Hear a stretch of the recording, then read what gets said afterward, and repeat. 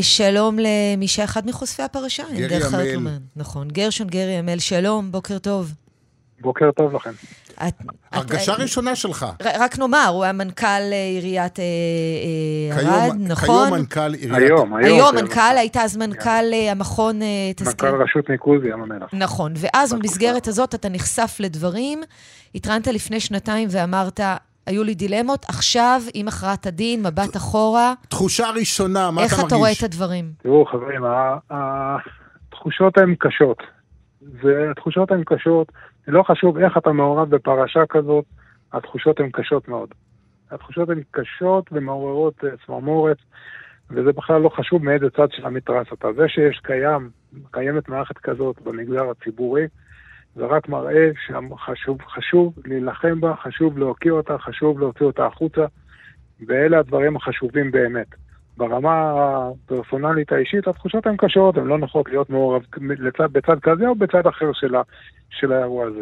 זה אירוע עצוב וקשה מאוד.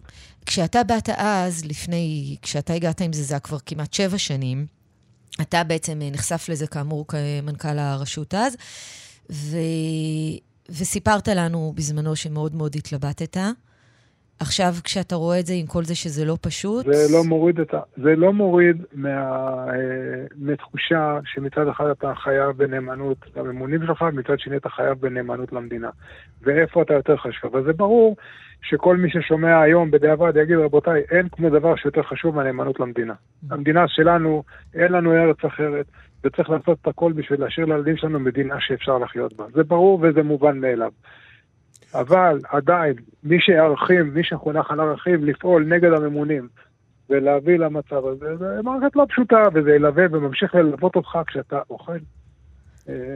אתה כל הזמן נמצא בהתלבטות הזאת, זה משהו שלא מפסיק, זה לא משהו שאתה יכול להגיד, יאללה, היה בסדר, נתקדם הלאה. אתה מתחרט על משהו? מילה שלך... רגע, לפני, אתה מתחרט על משהו כשאתה אומר את זה כל הזמן על ההתלבטות? לא, גם אם זה היה קורה היום עוד פעם, ואני הייתי באותה סיטואציה, טוב, נגיד, הייתי חדש בסיטואציה, ברור לי שהייתי נוהג באותו דבר, כי לא רואה שהייתה אופציה אחרת.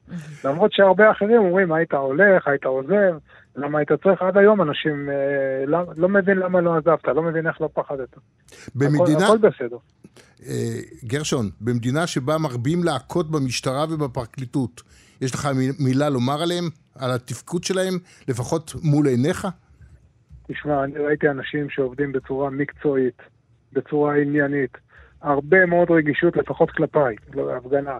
ישבתי שעות עם האנשים שגם תמכו בי אישית במהלך, כי זו הייתה תקופה מאוד קשה של 1.5 שנתיים, תמכו בי גם ברמה האישית וגם ברמה המקצועית, ובהחלט מגיע להם במקרה שלי, ברמה האישית, שפה ענק וקבוצה של אנשים מקצוענים שעשו פה עבודת קודש ונלחמו בשיניים. בהיבטים האלה, זה מה שאני הרגשתי. והכל בצורה מקצועית.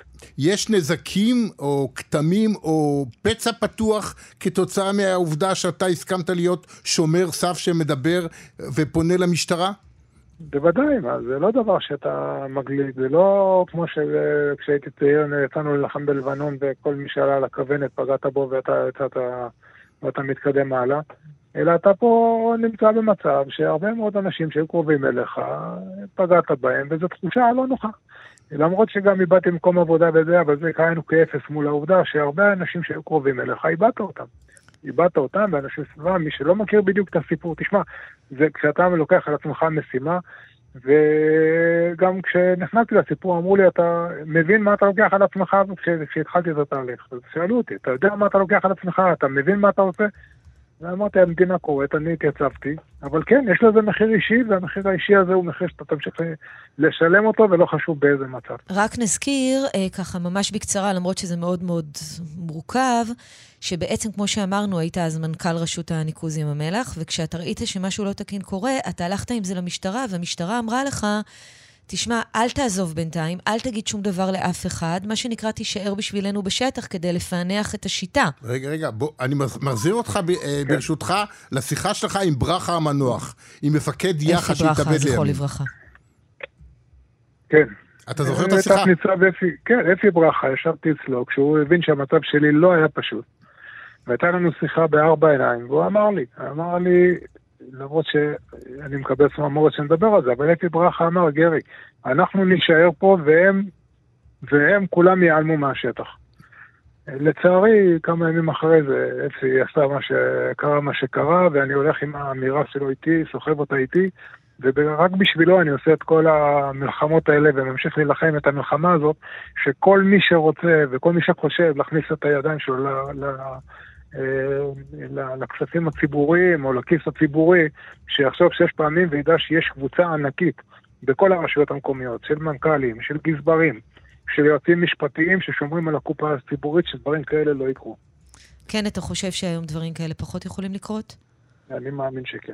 אני חושב שכשאנשים רואים שיש תוצאות, וכשאנשים, אני לפחות מדבר אישית עם קולגות שלי, מנכ"לים ברשויות המקומיות, עם אנשים, כל בעלי המקצוע מסתכלים על זה בעין של כך צריך שיעשה. לחש לי, מי שלחש לי, שאתה מומלץ של הפרקליטות לקבל איזה את אות הנשיא. לא יודע, כרגע זה אני לא יודע, אני לא עשיתי לא לקבל אותות ולא לקבל תודות ולא לקבל הכרות. עשיתי מה שאני מחויב כלפי עצמי, כלפי המשפחה והילדים, בשביל זה עשיתי את הדברים.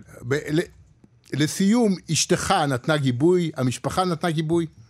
המשפחה לא ידעה, אני מידרתי אותה מהנושא הזה. זה גם הקושי, לעשות את זה, אתה בעצם עובד בתוך המקום שבו אתה עובד, בשיתוף פעולה עם המשטרה, בלי שהמשפחה יודעת, זה גם בהחלט חלק מהקושי. כן, זה קושי, אתה נמצא לבד, אתה שואל את עצמך 6 פעמים בלילה, אם אתה עשית את המעשה הנכון, אם אף אחד לא עלול להיפגע, כן.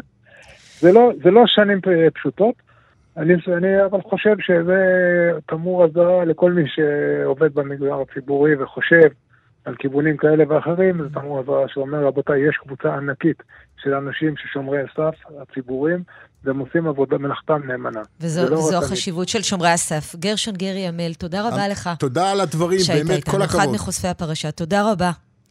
כל טוב.